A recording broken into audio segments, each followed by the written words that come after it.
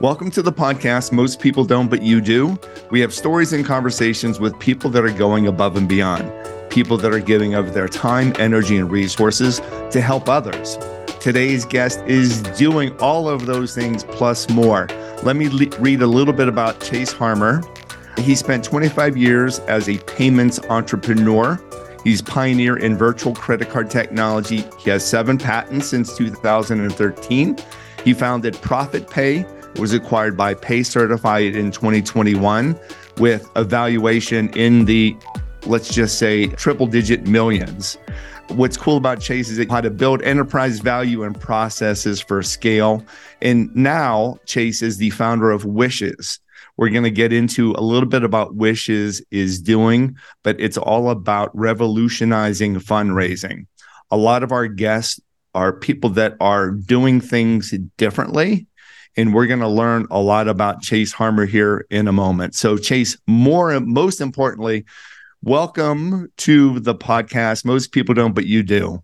Thank you, Bart. I appreciate it. And super excited to chat with you today. Yeah. And what our listeners are probably most interested in is learning about what motivates people to do these things. And I was doing some great research on you, and I'll insert a couple of little clips of what I've learned.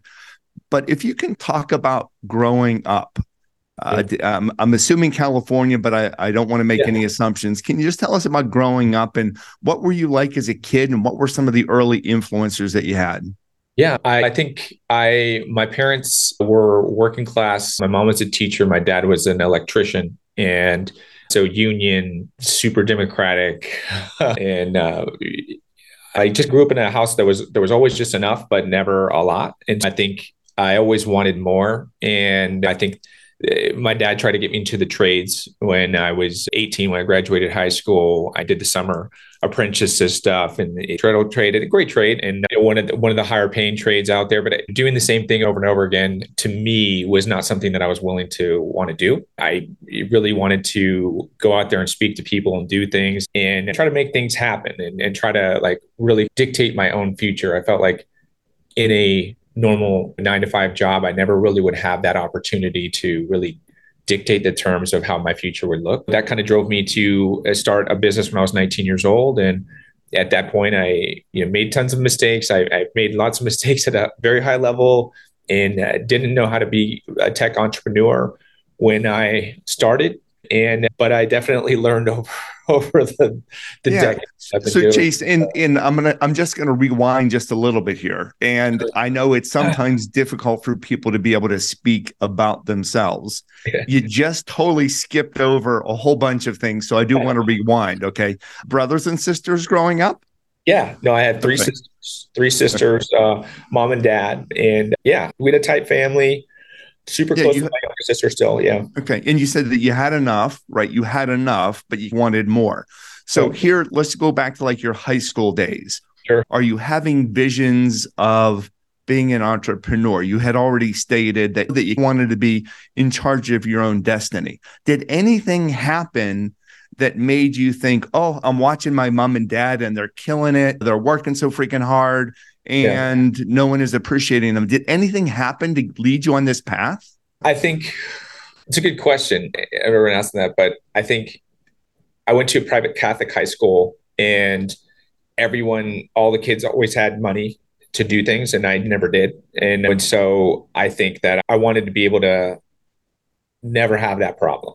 And so I think that was really what it was, is that obviously it costs a lot to even eat lunch. You go get a salad and it's $20, right? My mom would give me $20, which it's to with all the other kids, everyone else they had money to go to the cafeteria and go eat and do these things. And I just didn't. And I just wanted, and it was nothing against my mom. She thought $20 was a lot. And it's a lot. But at the end of the day, when all your friends they can continue to go to the cafeteria and get all these things all the time. But how come I don't have that? Why don't I have that? And Chase, it's so interesting that you share this, because I would say this is no exaggeration. Out of 114 episodes, and in fact, my episode was being released today. A very good friend of mine said, his name is Doug Barman, and he's with a company called Conference Direct. He said, Bart, you're trying to grow your business and you're talking to everyone else. How about if we just flip the tables and let me interview you? So he did that, and it's actually being released today. This interview with you, Chase, will be released in a few weeks, but it was just funny. The reason why I'm sharing that with you is that my parents were educators. Yeah. And then about more than half of every single guest out of 114 episodes, their parents were educators. And I'm talking individuals that are entrepreneurs like you, executive directors, CEOs and founders, president of Carnival Cruise Lines. It doesn't matter what industry. Yeah. The people that I'm gravitating to, that I'm asking to be on the show, is because they are doing, but there is that commonality of education from a parental lens, which is just really unique. Yeah. Did your sisters feel this influence of, we're fine, we have money, but we want more? Did your sisters see the same thing as you? I'm a lot different than my sister. I think I'm a unique creature, but my younger sister ended up being a lawyer and doing her own practice and all that. We're two different, but if you think about it, like, she's an entrepreneur, she's doing her thing, and she's built this great business for herself over all the years. My two older sisters, they travel around the country and they're doing pharmaceutical sales stuff and controlling their own schedule. They got hectic lives. And I think we're all built differently. I think a lot of the things that I've gone through, I don't think most people would want to do. Honestly, I don't even know I subject myself to the pain sometimes, but just I can't help myself. And I think I read something about you already, and it makes you feel alive. If you cannot breathe, and I can't remember the exact description, but it was something about it's not built out for everyone being an entrepreneur, that you feel comfortable when you can't breathe, when you're under the gun, when you have 1,000 things going on. Yeah. Did you get that sense? Yes, I know that you started your first company at 19, but let's go to 15 and 16, middle school years. Were you thinking, you know what, I have an idea, I want to make this happen? Were you a leader? Were you a go-getter, a club starter? Yeah, no, I was like a star athlete back then. So I thought I was going to be like in the Major League Baseball. I thought I was going to play professional sports. That obviously didn't happen, but I did my first patent at 14, I think. And so I guess at that time, I really didn't know what to do, but I didn't even know who to call. It was like just a random thing. And it ended up, of course, getting that first patent, but then I've created a bunch more since then and replicated the process, but more sophisticated and more financial technology type things. But yeah. What was your first patent? I'm curious. It was something about, it was like a shoe. It was a shoe thing that I did. And I never even, because I only had enough money to build a prototype. Yeah. And after that, I didn't have any more money. I was a kid, so yeah. My parents would only engage with my ideas for so long until they're like, dude, this is costing way too much money. So, but how fun. How many other 14-year-olds can say they had their first patent, which is just, it's remarkable. So what I think our listeners are learning, and I shared with you earlier, Chase, this will go out proactively to about 100,000 people. And it's everything from CEOs and founders to executive directors to hospitality individuals to students, you name it. What I'm getting a sense of already is that, and this is not uncommon for many of our guests, that for whatever reason, something drives them. And it might be a chip on the shoulder, but a chip in the shoulder that they're using for good, right? For a good drive, for good efforts. Yeah. So even that one aspect of, look, $20 for lunch, but you're at a private school and other kids had $40 for lunch and $50 for lunch. If that was what was driving you, good, right? At least that, you recognize it. And now you're turning that chip, let's just say, into really great things and helping people. I want to pause and just talk a little bit about, okay, so 19 years old, you're starting your first company.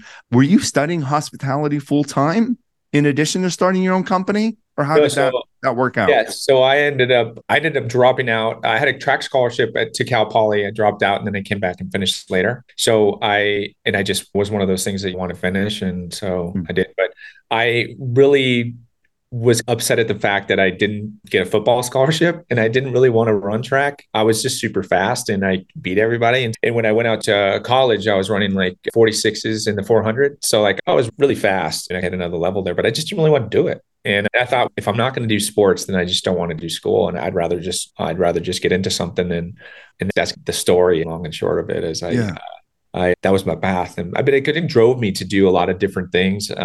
I really started learning lessons at a very young age that most people wouldn't Yeah. be subjecting themselves to, or even putting themselves in those types of situations. But I think that's the culmination of my career. It's been the school of hard knocks. Yeah. And Chase, what would you say that your skills are, right? So going from a shoe patent at 14, at 19, your first company, was it payments related? Yeah. So essentially I got a few $1,000s from my mom because I had no money. And then so to backtrack, I worked at I got a job back then. They had the classified sections in the newspaper, and I got a job it's a credit card processing. And so I entered the job. This guy had an operation. He had 3 telemarketers. He had a system, and he'd send us out on appointments, and then we cold call around the area. And what I learned real quick is that I was actually really good at that. And then I got a glimpse of how much money he made, and then I quit the next day. And I started my own thing. Did you become competition for that person? Yeah, 100%. Yeah, you did. Yeah. Okay. Yeah. Love it. Love it. So you looked at an opportunity, you realized what you were good at. Now, would you say, I don't want to put words in your mouth, Chase, what is your passion?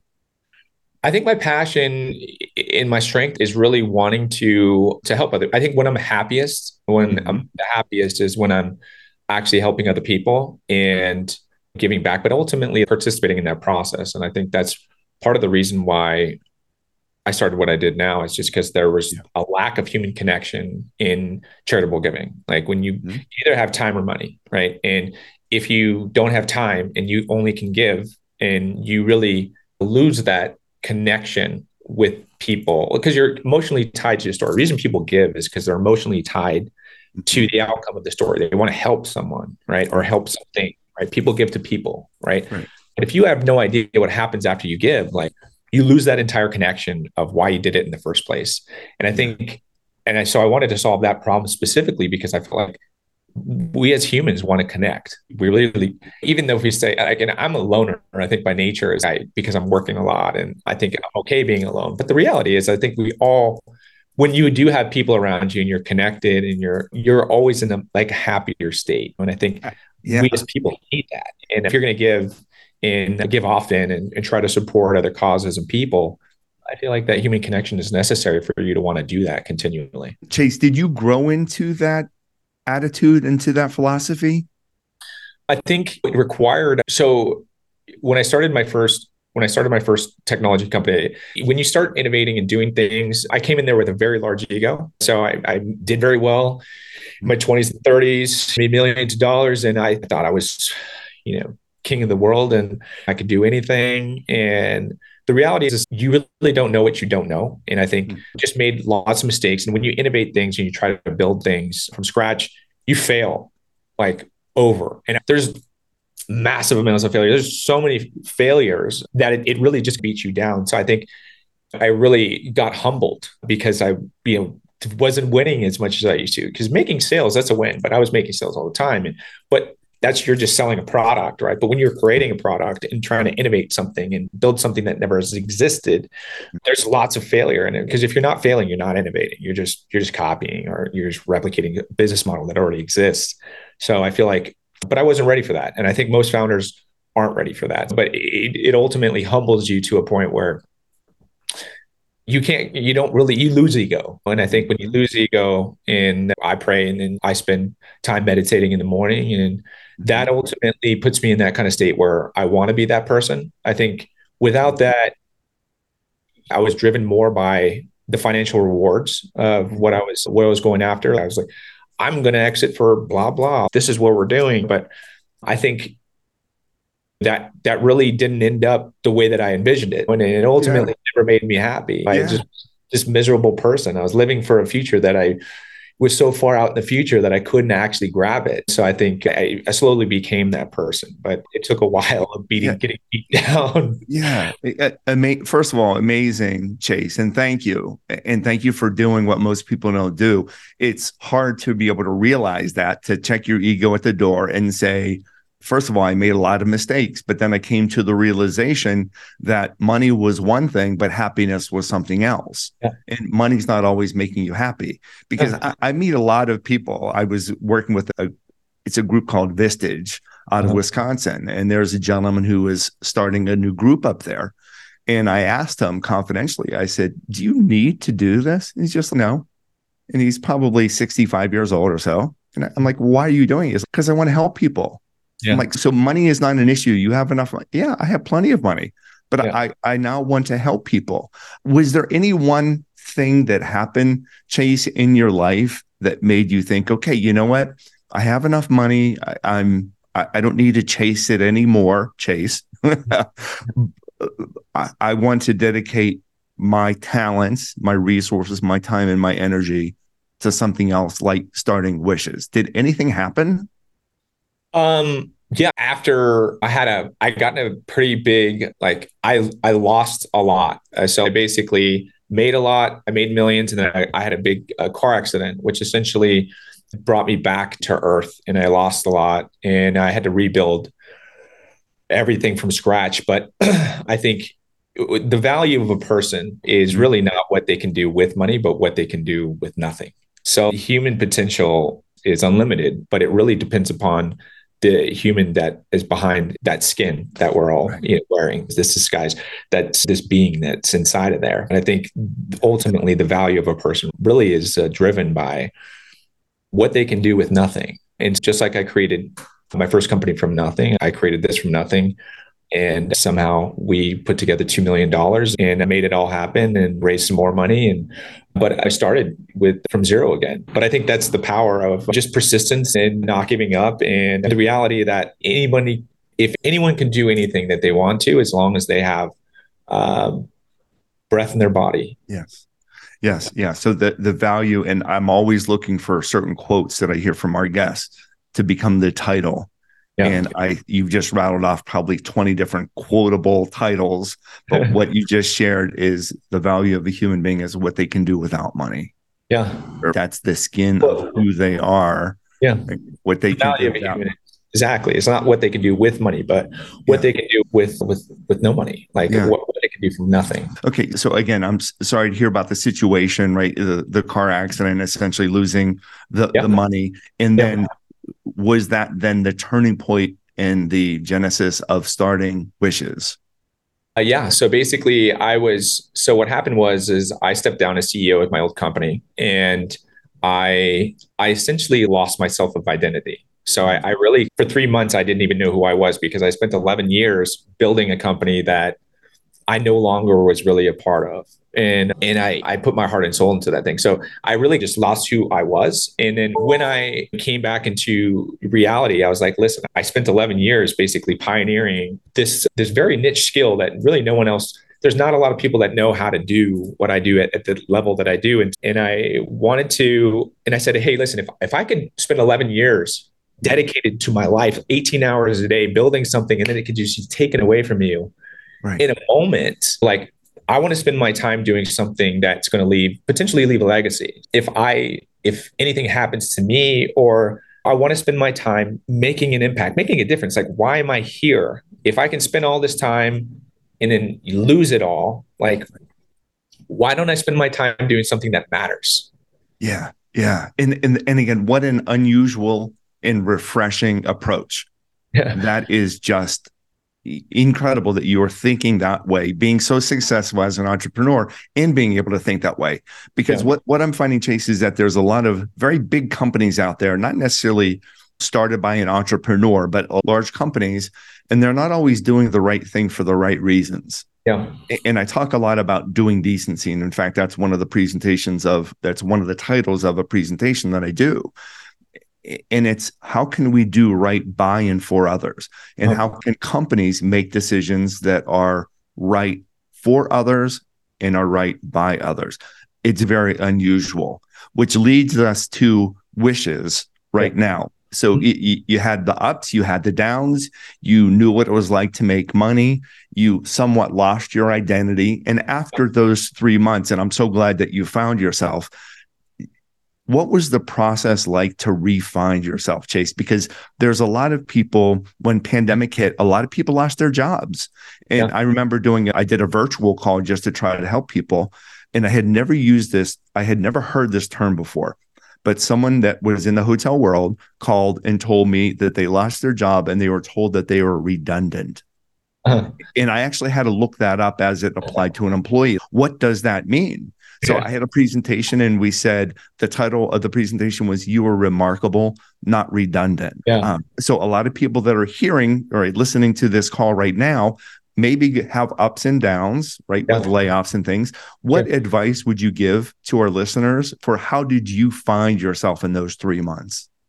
It took me some time. I had to go to therapy, honestly, for it, because I just was like, I really was lost for a minute. And yeah, I think, but that forced me to dig inside myself and really, who is Chase Harmer? Like, why do I do the things that I do? What drives me? I didn't know anything about myself. It's like when people say, oh, you can't love anyone else unless you love yourself. I didn't love myself at all. I really was just, it was all for the cause. Like, it was all going to, be right one day. And then when that one day was, my ability to that one day, reach that one day was instantly taken away from me. I was like, who am I? Like, I have nothing. I was striving for this dream that I couldn't reach. And then now it was gone. Like, I spent 11 years. And so I was just like, but I realized, like, I created that from nothing. Like, I have real value. And I had to realize, hey, you're Chase Harmer.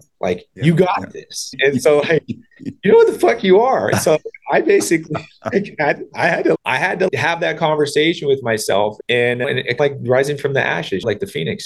I think everyone loves a comeback story. And I wasn't going to let my life story be that final moment. I wanted to basically say, I was like, listen, I'm here.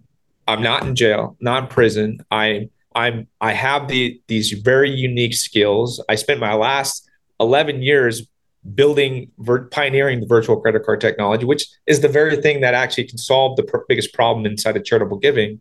Yeah. And I was like, and it has the ability, I think the thesis was, if people understood where their donations were going, they would give more and more often. I was tired of going to the grocery store and seeing everyone ask me for $1. And I'm like, and then they take credit for the grocery. Hey, we donated $40 million. No, you didn't donate anything. A bunch of customers did that. And they're getting the tax write-off too. And I was like, and you don't even know where it's going. Hey, donate $1 to help the kids. Like, what kids? Yes. What are you talking about? But people do it. But ultimately we're all getting jaded. It's, hey, like, where does this money go? What's happening? No one can actually show the impact. And I was like, I could solve this problem, and I can do it in a way that it doesn't disrupt consumer behavior. And there's no one else that's thought of like this. And so it's like one of those things that's so obvious. Those are the greatest ideas that are right in front of your nose. And you're doing good as a result. Yeah. So I had the chance I went to Wishes and I checked it out and love the concept. But for our listeners, and we'll share your contact details, of course, toward the end. But can you explain how Wishes works? Yeah. So essentially, Wishes is an app that you can download. We are launching with the iPhone this month. So we've been in compliance and all these things. There's a lot of due diligence and compliance that we have to do with the banks in order to get this all launched, because essentially we've innovated a new way to move money. If you think about the way traditional donations are happening, when you give to a Red Cross or you give to a charity, that money goes, even if they, like Maui fires, think of Maui fires. Hey, donate to help the Maui fires. When you donate $1, it doesn't actually go to the Maui fires, right? It goes into some cupboard because they're already out there trying to support the Maui fires. That money's not instantly getting distributed from Maui. If you think about it, when you give to a charitable event, like you or a person, for example, like on a GoFundMe, once that money is gone, like you have zero idea whatever happens to that individual. Hey, did that work? Did you do something? Did you get healed? In fact, a lot of times you hear that money has been used on other things other than what they've raised the money for, because they had cancer. The biggest problem is because the banking rails are built like a black box. So they lose sight of what happens to the money. And then it's a very reactive system, right? So this is why GoFundMe always has to fund people back, but that money's toast, and the reputation and damage is done. So what we've really done is we've built a platform, because I'm a donor, right? And I wanted to understand the impact. When you give, you lose that human connection. And I think the human connection is the most powerful thing. Yeah. We're connected to the story because we want to understand that person that person got helped. I'm donating because I want to genuinely help that person. But if I don't understand what happens after, like, why would I do it again? They're asking me for more money. I'm like, I don't even know what happened to the last money. So we wanted to build a platform that provided transparency to the donor, but also instantaneous spending ability to the wisher, and basically a platform where we can encompass all the things that they need. So ease of use. So if you think about, even if you gave somebody money, they still have to go and pay it and go find whatever retailer, like they need groceries, they have to go to the grocery, they have to do these things. So we've actually, when donors donate, and the other thing is like you don't actually get a tax deduction when you donate through a GoFundMe. And a lot of times you don't get a tax deduction until the end of the year from a Red Cross or something like that. If you do, we actually have a 501c3 public charity. All the donations flow through the public charity. So you instantly have a dashboard where you actually get all your tax receipts and manage all that good stuff. Then you can donate to individuals, causes, or crises and actually still get that tax deduction. So what happens is we turn those into virtual MasterCards. Okay. And then we push those over to the Apple and Google phone. So like the wisher. So essentially like the wishers, they can instantly get the money and then they can spend. And then we have a shopping portal with about 3,000 retailers. All the biggest box retailers you can think of, like Amazon, Safeway, Kroger's, Walgreens, Walmart, yes, Costco, Sam's Club, all the ones, right? So they can instantly go start spending inside of the portal and get deliveries to their house in the same day, stuff like that. So amazing. Yeah. So it's like we built it all into one app. We've been just waiting to launch, but we built product. We've been working on it for about 16 months. And yeah, just a lot of compliance because of the fact that money's moving between all these different areas. But we're at the very final steps and incredible. So right now, is Wishes downloadable as an app? It's going to be down. We're hoping it'll be downloadable before Christmas for sure. Okay. Yeah. So it'll be by the time this episode comes out. Yes. It might very well be. Okay. Okay. Yeah. And I can time it appropriately so individuals can find it. And it just reminded me of a couple of things. So 2 things real quick, Chase. I was in New York and I got done with a presentation just last week. And as I'm in the Uber heading to the train station, I got some disappointing news with a potential client. It was a really big payday. And sadly, it was like we decided to move in a different direction. So I was feeling sorry for myself. I get dropped off at the train station. And right before the escalator and the stairs to head down, there was a homeless gentleman. And he had a sign. I'm going to get a little emotional here. And it said, "I might as well be invisible." So here I am feeling bad for me that, I didn't get the biggest payday yet. I'm feeling bad for me. And then I see this guy, and it was pretty cold, with a sign, "I might as well be invisible." And at the top of it, he said, his name was Foo, like FOO or something. And I reached into my pocket and it's unusual that I carry cash, but I had a dollar bill in my pocket. And I also carry gratitude stones. And in fact, I'm writing a story about it today. I carry gratitude stones all the time.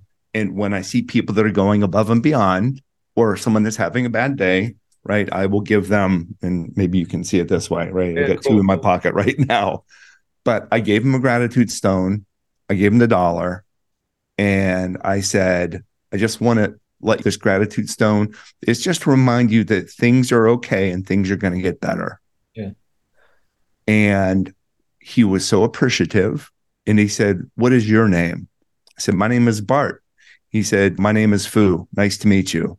And it was one of these, "I appreciate you, brother." It was so meaningful. And the only reason why I share that with you is that when Chase, you were talking about the human connection. I don't want to give $1 was nothing to me, but $1 meant everything. And probably more than anything, it was that human connection. It was, I looked him in the eye. I handed him a gratitude stone, right? That's what it's freaking all about, right? Exactly. And so, Chase, what you were doing so resonates with me, and I know with our listeners, because we all want to do better. We want to give more. We want to find that meaning. And my heart became a little bit more full because I gave the gentleman a gratitude stone and $1. But why it became full was because of that moment. Life is all about moments. And if you lose those moments, when you lose the what happens, the understanding of what happens to the money afterwards and how you help those individuals. And that's why we know, I just know, if imagine most people, and the guy said he's invisible because most people won't give $1. But why? Why is because people, just like they don't want to give to charities, it's the admin cost and what's going to admin, what's going to impact. What he's going to drink with this, he's going to do drugs with this, and he's not going to use it for food. But if you knew that he was going to use it for food, you'd be more likely to give, right? Oh my God. That's what we're doing. That's what the problem we're solving. Yes. And Chase, in the way that he conversed with me, and I told my friend this, or I told my wife this, I said, the way that he conversed is just like you and I are talking right now. So it wasn't this, there didn't appear to be any type of verbal ability to communicate. It was just like, he didn't appear that he wasn't slurring his words. He didn't appear to be, it was just like this conversation. What's your name? Thank you. Thank you, Bart. And you are doing incredible things.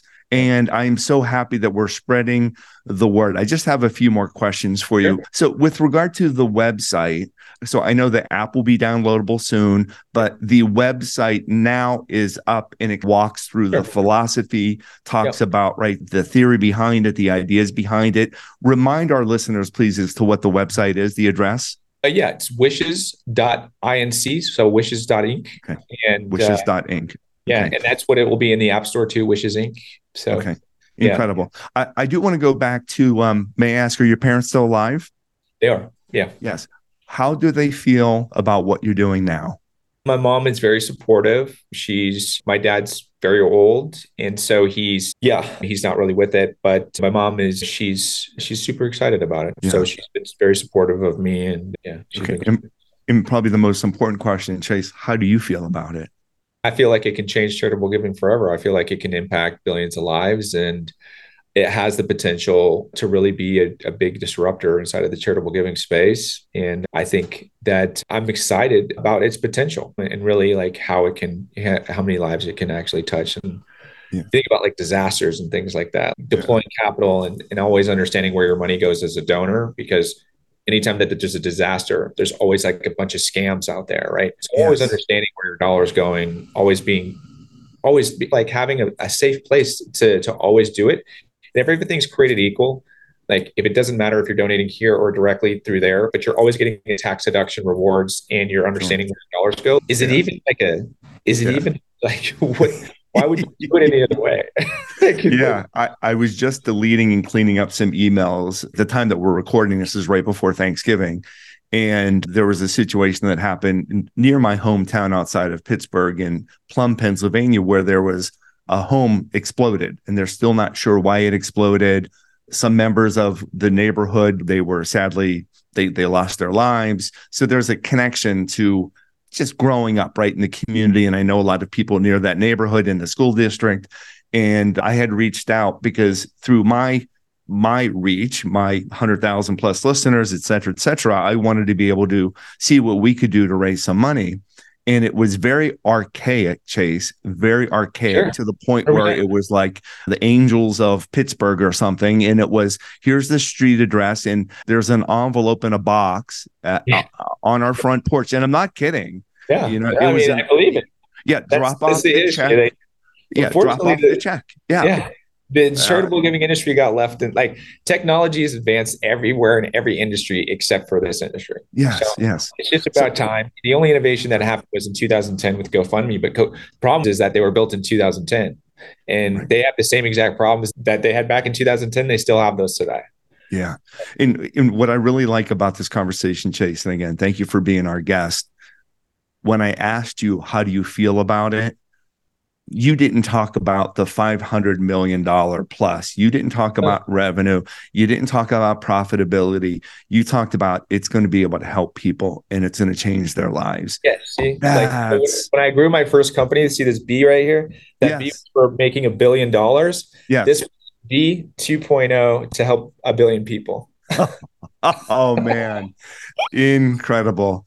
Chase, I cannot thank you enough for this conversation. I know our listeners, and as I had mentioned prior to hitting record, the goal when I do this podcast is I want people to become fans of people that are exceptional.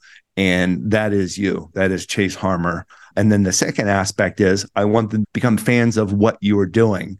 And I want them to become fans of Wishes, Inc. So tremendous. Last word to you. I would like you to fill in the blanks.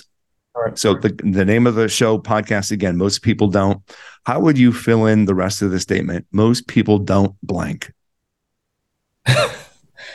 Most people, I think, don't think about others, really. I think most people we're very selfish, like human, like the human intention is people talk about their problems all the time, but most people just don't absorb them because they're so busy thinking about their own problems that they can't get past their own, out of their own way. And I feel I used to be like that for sure. And but it takes like a life-changing moment to have a different epiphany about what you're doing and why you're here. And I think most people are so caught up in doing whatever it is important to them that, of course, we have kids and we love our kids. So it's hard to get out of your own way to think about other people. But I was over at the giving at the Catholic Charities in Northern Nevada last week, and that's my last thing. I won't go on a rant, but we served like almost 700 people there, and it was meals, and I was just like blown away. I had no idea that there were 700 people that didn't have food to eat that day, and I was just like, holy man, here we are dealing with all of our own crap. They're dealing with real problems, and we're dealing with first world problems over here. Yeah, exactly. You have a roof over your head. You're doing fun, creative stuff. You have some fun artwork in the background, and you're having a great conversation using technology. Right? Our life is good, Chase. Right? Our life is good. So Chase is his first name, Harmer, Harmer. He is now the founder of Wishes, Inc. So go to wishes.inc. Look for the app very soon, and it is a new way of being able to fundraise, to give money to individuals that need it and see what the payoff is and essentially how they're going to be utilizing it. Chase, cannot thank you enough. Really, what a true pleasure to have you on this show. And thank you for what you're doing. You are just an outstanding individual and so proud to know you now. Thank you. I appreciate it. It's been fun.